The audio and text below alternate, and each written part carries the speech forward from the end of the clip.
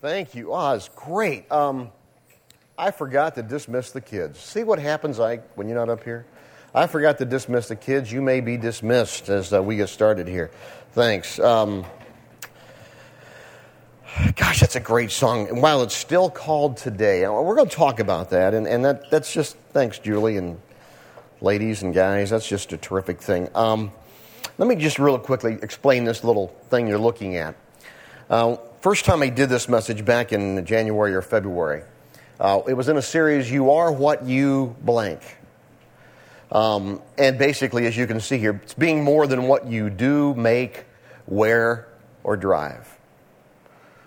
By the way, it was a little fun slap at me, the red convertible up there, because I happen to have a red convertible, but mine is not that's a Viper.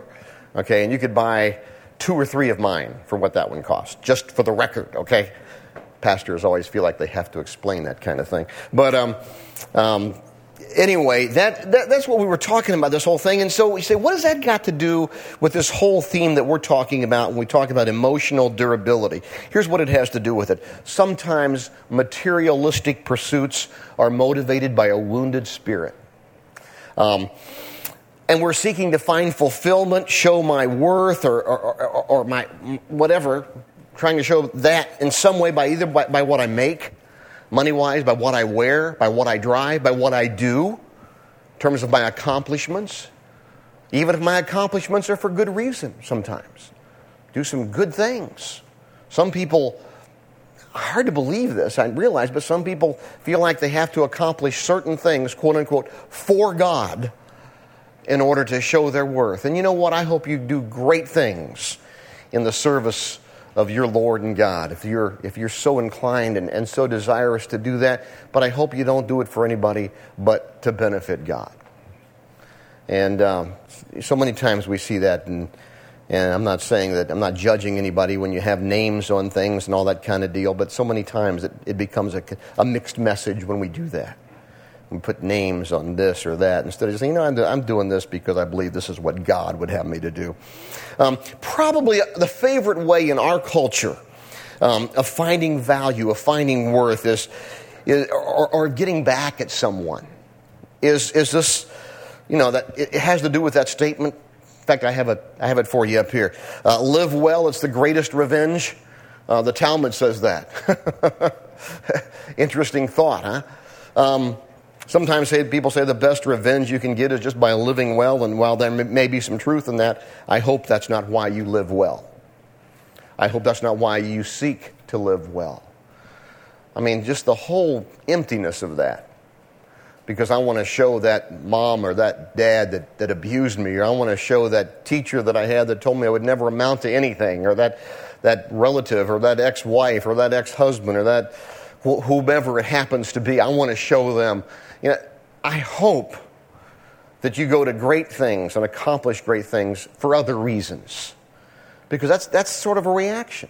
That's living a life to get back at someone, and God doesn't want you to live that way. And let me help you with this: you don't want to live that way. You really don't, because there's no end to that. No matter, there's just no end to that. There's no total fulfillment. Our purpose today is really, I want you to examine your life to make sure that you're not operating out of a desire to get even. Either by how you live or by allowing present or past bitterness to drive you to prove yourself or anything else. That's part of my purpose. So what I want to do is just give you some what I call keys to inner stability. Keys to emotional durability. Obviously, I'm going to go to the only place I know that really gives us some good keys for that, and that's the Bible. And some wisdom that you just can't do better than from the Bible. Okay, to use a phrase. And so here's these keys. There's just really, I'm just going to look at 2 or 3 movements of thought, but actually 3. But I'm going to, inside of those, I'll have some other things. So first thing I want to do is just go to the Bible, show you a couple of Bible verses that have to do with this, and just kind of jump off from there. So the first verse that I want you to look at is this one. It's from Ephesians chapter 4, verse 26 and 27. And don't sin by letting anger gain control over you. Don't let the sun go down while you're still angry. For anger gives a mighty foothold to the devil. Some people take that verse and they say that means you should never go to bed angry. Well, that's not a bad thing. That's not a bad thing to say. I agree. That's a little trite. Because if you've lived very many years and if you've been married for more than 10 days, you know that there are times when there's going to be some anger. And to say, well, we're going to get it all resolved before we go to sleep. Well, we're going to have some sleepless nights. That might happen sometimes. But sometimes that's also a process. And to think, well, we're just going to get it all, I forgive you, I forgive you. Well, what kind of dopey, single IQ world are you living in if that's going to happen? Single-digit IQ. So the point being this, that's not what that verse is talking about. I mean, it may include that in some ways, but more than that, he's talking about anger just settling in and just sort of taking effect on your life in some ways. Where it may not be, we think of anger as some sort of an active throwing and cussing and swearing and just, that type of an anger. It may be just a subtle thing that just sort of lies there and resides inside of you and works on you time after time. And so much so, we're going to look at some symptoms in just a moment, it can have a real nasty effect upon people's personalities and demeanor. So that's one verse that I want you to see. The other one comes from Hebrews chapter 12, verse 15. See to it that no one comes short of the grace of God. Now watch this. That no root of bitterness springing up causes trouble, and by it many be ruined. Watch out for that root. I like the way the writer puts that root, that root of bitterness. It may have come when someone told you were too short. And we joke about that sometimes, but sometimes somebody might have a complex and have that bitterness set in because physically I don't measure up. Maybe it came because they said you were too fat. Maybe it came because your teacher one time said to you, you just don't have the mental ability to deal with this stuff. Maybe it came when you had a parent. Those who are supposed to be the closest to us and to nurture us the most said some sort of an unkind thing, maybe repeatedly to you. And that bitterness sort of set in there. And it just sort of stays there. And it just has all kinds of, maybe some things you don't even understand in the way that it is affected. I don't know how it may have come for you. One of the areas that I see it probably more than as much, at least with from parents, or sometimes with those who have been through a previous marriage. An ex-wife or an ex-husband can sometimes really cause us, can say some horribly nasty things. And I've been in situations with people where I've had to remind them, what they said wasn't true, don't you? Because sometimes we start believing some of that stuff. And then just has all kinds of weird stuff to us. Maybe it wasn't an outside stimulus. Maybe just some of the own doubts and questions that you have had. And you know what? Go ahead and have some doubts and questions, but don't allow it to turn you into a bitter person. Take those doubts and those questions to God, because God's big enough to handle them. Maybe not answer them exactly how you want at every particular time, but He's big enough to handle them. What I want to do now is just get you to think with me through three movements of thoughts. The first one is this. I want to, first of all, deal with this whole thing. Let's detect this bitterness. And I've already touched on this, but let me just, some symptoms of what I would call emotional stability, or how does this person look? All right. The first thing is what I've already, just bitterness, just a sourness. You ever known somebody just kind of bitter, just kind of sour? I don't mean just one time. I mean just their person. They're just kind of bitter people. Just kind of sour. Always negative. Maybe they have a quick trigger. Maybe you have a quick trigger over petty things. Sometimes that's a sign that you've allowed bitterness to work in your heart because, boom, you explode. It's the old proverbial thing, you're making a mountain out of a molehill. We do that sometimes because we allow things to get built up. And then all of a sudden, some little things happen. When we get married, sometimes good marriage counsel will say that you're going to probably fight over which end of the toothpaste tube you squeeze, which is sort of an outdated example because many of us use different kinds. I got a toothpaste thing that you punch it. But anyway, and we use two different kinds of toothpaste. But that's always a good one to use. Which way do you squeeze the toothpaste tube? And people say parents or couples get all upset about that. Well, you're supposed to go from the back. You're supposed to go from the front or whatever. You know what the deal is? We don't really explode over which way we squeeze the toothpaste tube. We explode over something that's happened long before that, and some little thing sets us off. And that's what a good symptom of some instability, a quick trigger over petty things. Think about the last time you just lost it. Might not have been a major deal. Might have been a little thing. But when you start tracing it back, think, and it goes back to that whole thing of having constant communion with God, and the constant understanding of what God's doing in my life. Another issue sometimes, the way this stuff looks. Unresolved conflicts, grudges with people. I'm going to talk more about that in just a moment, but just kind of think about that. Another one, you might need you're a whiner. You're a whiner. You might need a little cheese with for your wine, all right? You're just a whiner. And we say, that person's a whiner. Well, there's a reason for that. And certainly I don't want to be a whiner, but if I find myself whining all the time, maybe I better stop. Well, why am I doing that? Maybe it's because there's a discontentment that has set in because of bitterness in my life. Maybe it's a big thing, maybe it's a small thing. Another one, dominated by minutia, just petty stuff. And then the last one, just talk dominated by me stuff. Just talk dominated by me stuff. Again, Ephesians 4, verse 26, puts it this way. Don't sin by letting anger gain control over you. However that might look to you. And you can just think about some of those things and dwell with them a little bit and think on them. And maybe it's a lifestyle, and maybe it's just particular times in your life. It doesn't matter. Let's just deal with it the proper way. Another way, just real quick, I want to say this real quick. When does anger gain control over you? And I got 3 little simple thoughts here that I want you to think about. Very simple, but I think will help. When it's personified, I started to say this a moment ago when we talked about holding grudges and so forth. Often, it's a person. Maybe that person is a business partner. Maybe it's a former business partner. Maybe it's a relative. Maybe it's a friend. And when you get angry, and you think of that person. And sometimes you go to the gym and you want to work out and you want to get a punching bag. I've done this before, actually. I usually do it on the golf course. And I imagine a little face on that golf ball, And then I just hack the heck out of it, and it goes over into the woods, and it's lost, and my troubles are gone forever. No, but it becomes personified. You need to deal with that. You say, yeah, but you don't understand what that person did to me. No, I don't. I know what it means to be hurt. I know what it means to be betrayed. I know what it means to have people speak ill of you when you don't deserve it. You know what it means when they speak ill of you when you do deserve it. But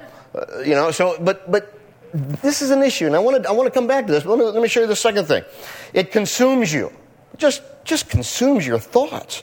And just the third thing is just when you're overly concerned about your rights. It's that in my rights, that they shouldn't have done that, and they shouldn't have.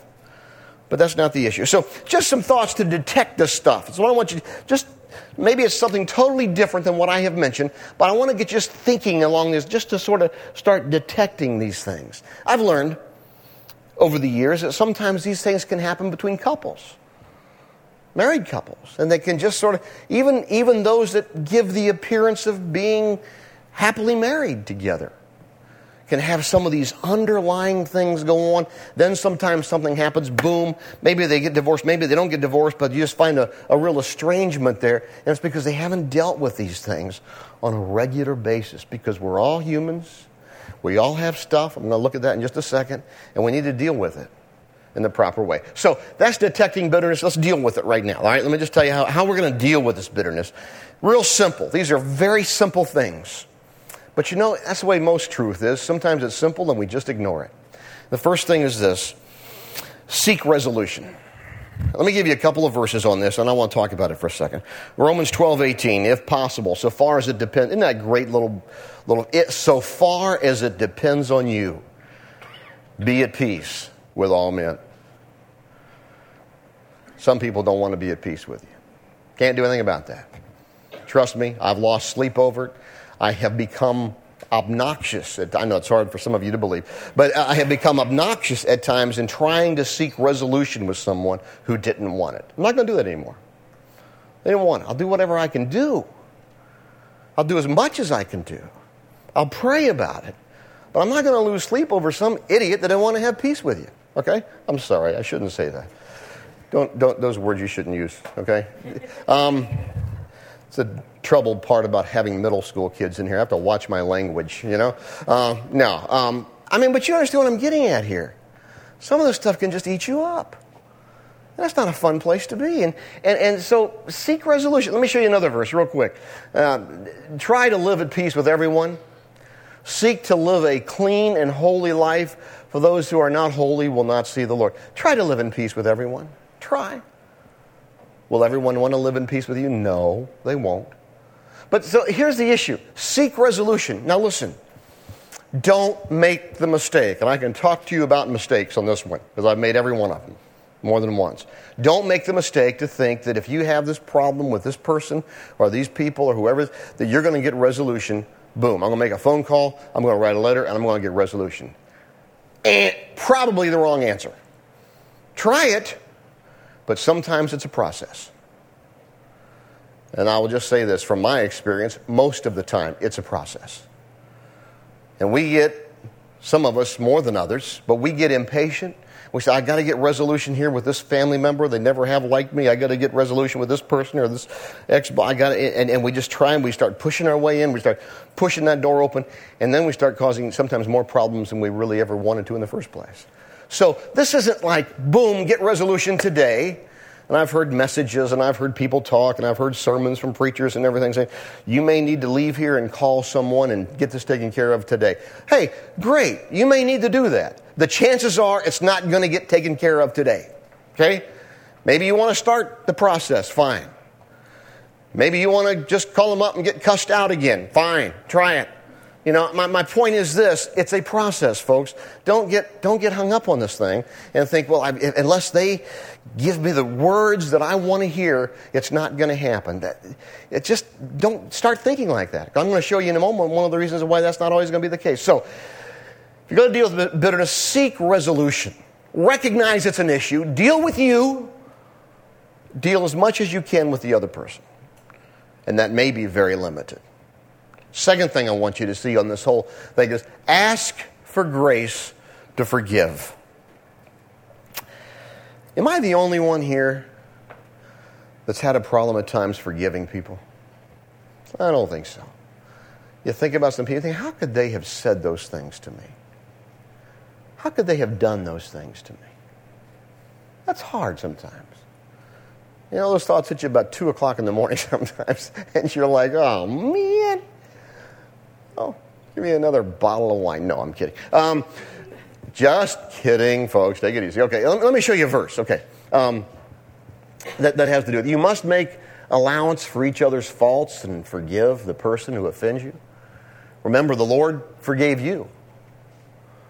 Tough verse. The Lord forgave you, so you must forgive others. I always think and usually say this when I read that last part of the verse, and that is, I should never have a problem with forgiveness for you or any person, because I have sinned far more against God than you ever will me. Ever. And God's forgiven me for far more than anything you can ever do to me. That doesn't mean it's always easy. That doesn't mean it's always easy for me to say, well, God, I'm going to forgive them because you forgive. I've had to many times, God, there's no reason I shouldn't be able to forgive this person, because I just think of what I've done to you, the times I've let you down, God, the times I pulled a Peter and denied you, as Peter did in the Gospels when he denied Jesus 3 times. But sometimes it's still tough. Now, sometimes we still have to get alone, say, God, I'll put it in my language, I ain't got the ability to do this. You're going to have to give it to me. You're going to have to give me the ability to forgive, because it's just not here. I'm not made that way. But you know what? God can and does give us that. Sometimes it takes more than once. Sometimes we have to keep going back, saying, God, here I am again. It's that same jerk. And I'm still having problems with him. And I've forgiven him 450 times. Lord, I need grace to forgive him 451 times. Sometimes we have to ask for grace from God to forgive. We need to do that. And he'll give that to us. Again, in time, process.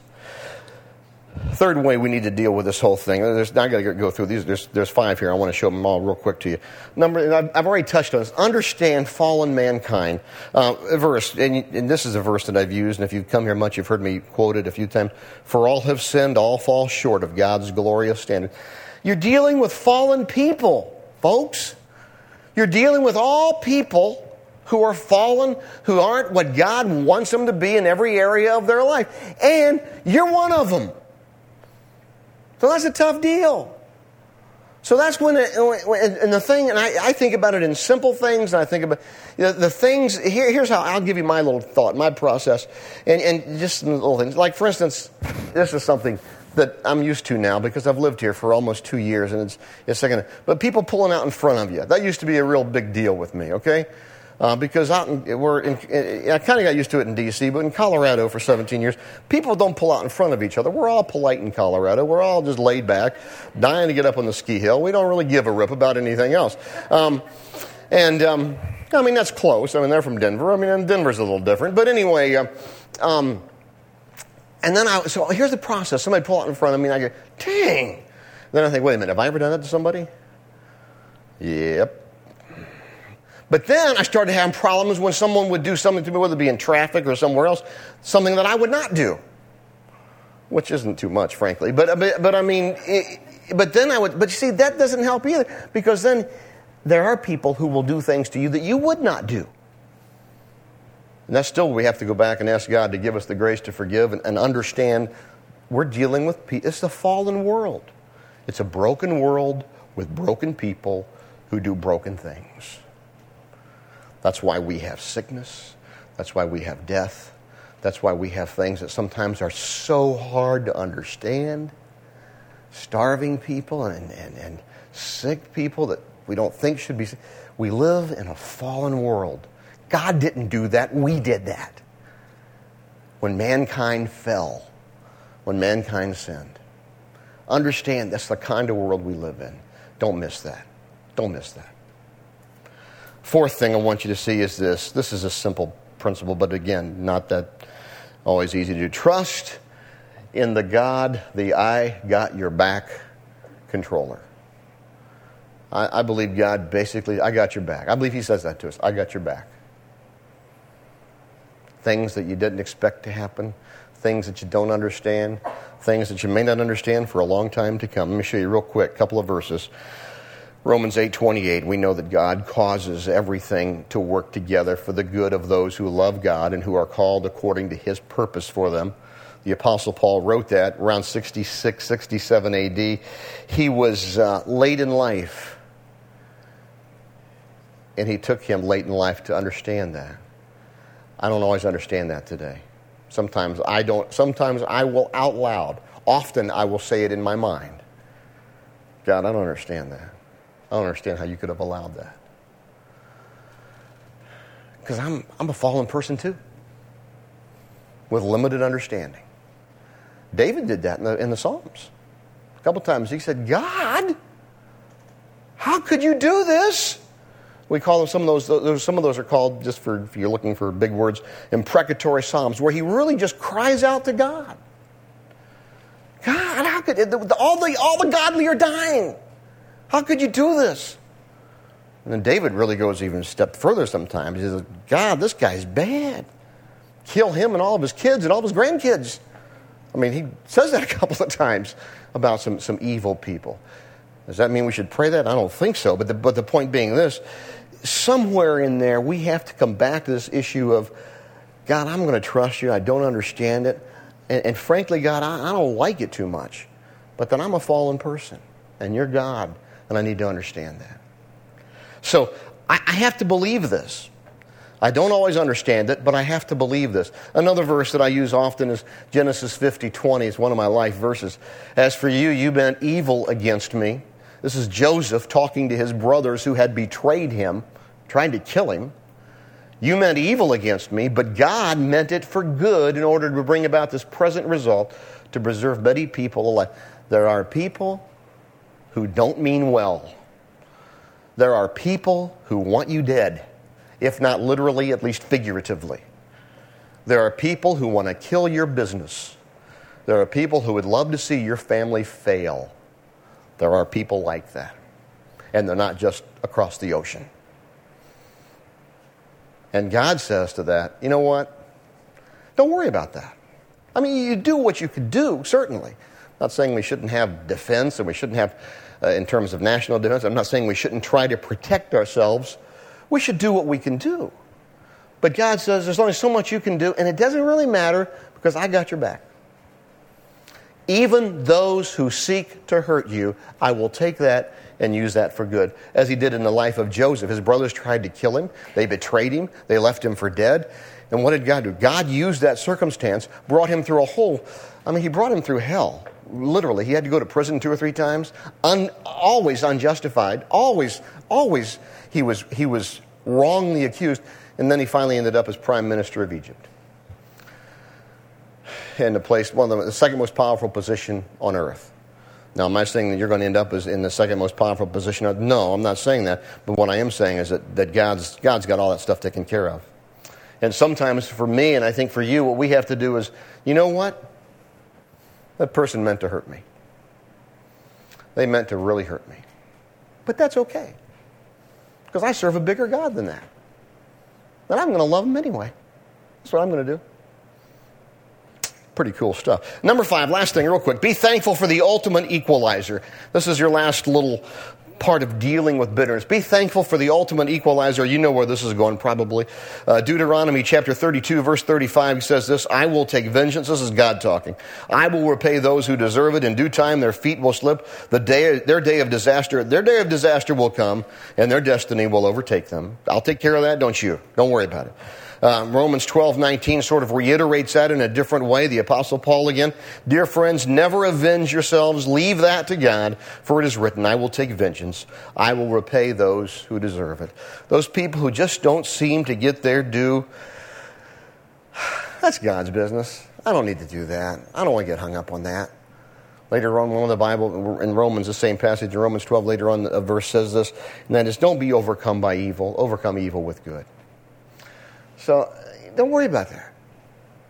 So, there are 5 things real quick in dealing with this. Seek resolution, ask for grace to forgive, understand fallen mankind, trust in God, and be thankful for the ultimate equalizer. Let me give you this third thing, this last thought, if you will, of the whole issue here of emotional durability. Trust God and enjoy His blessings. Just trust God and enjoy His blessings. Let me just take you through an Old Testament narrative, again, of David, who I referred to earlier, chapter 37. And it's not about you. It's about you and God. It's not about anybody else. But look what David says here. This is chapter 37 of Psalm, beginning in verse 1. Don't worry about the wicked. Don't envy those who do wrong. For like grass, they'll soon fade away. Like springtime flowers, they soon wither. Trust in the Lord and do good. Then you will live safely in the land and prosper. Take delight in the Lord. He will give you your heart's desires. Commit everything you do to the Lord. Trust Him. He will help you. He will make your innocence as clear as the dawn, and the justice of your cause will shine like the noonday sun. Don't worry about evil people who prosper, or don't fret about their wicked schemes. Stop your anger. Turn from your rage. Don't envy others. It only leads to harm. For the wicked will be destroyed. For those who trust in the Lord will possess the land, will prosper, is what he's saying there. In a little while, the wicked will disappear. Though you look for them, they will be gone. And you know that's true, don't you? Those who are gentle and lowly will possess the land. They will live in prosperous security. Trust in God and enjoy His blessings. We don't have to make it so complicated. It begins when we understand who God is, or at least begin to try to have an understanding of who God is. He's not going to solve all your problems for you. He's not going to give you total understanding about everything. But it begins for some of us, and it has already begun in a relationship with Him. as we pursue that and as we seek to allow God to just do some things in our heart, to follow some of these issues. Some of us, it might be, for some of you, I don't know anybody's heart, except my own, sometimes not my own. But for some of you, it might begin this morning. Say, Lord, right here, right now, I just want to trust you. For some of us, that means trusting you, Lord, as the person who's just going to come into my life, and I just want to give you my life. For others of us, I've trusted you, God, before, and I need to trust you more, and I need to trust you again to deal with some of these issues. But it's only by your strength and it's only by your power that I can do that. And you can do that right where you are. Let me show you one last thought, one last quote from a great writer. Kind of wraps this all up for us. A great writer. All those things, detect bitterness and so forth.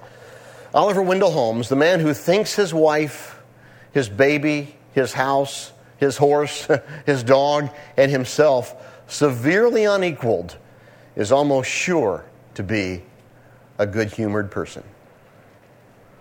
I just like that.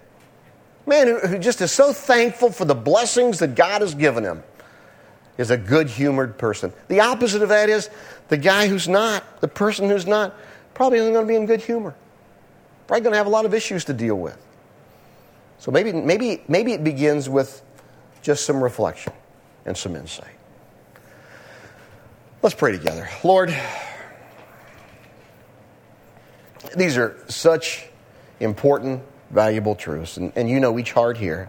You know each person. You know what they're dealing with. And I just pray, God, that each one of us would seek you and would seek to allow you to in some cases, strengthen us. In some cases, correct us. In some cases, set us on the right path on these very important issues. Whatever each one individual situation might be, Lord, I pray for that and pray that the Spirit of God would work in each one of our lives as we just pray in our own way to you, whether that be just a prayer of simple contrition of, God, just help me, I need help. Or whether it be a prayer of, God, I need you to just take over my life. We just thank you for that, Lord, and we just want to commit these things to you now. In Jesus' name, we pray. Amen.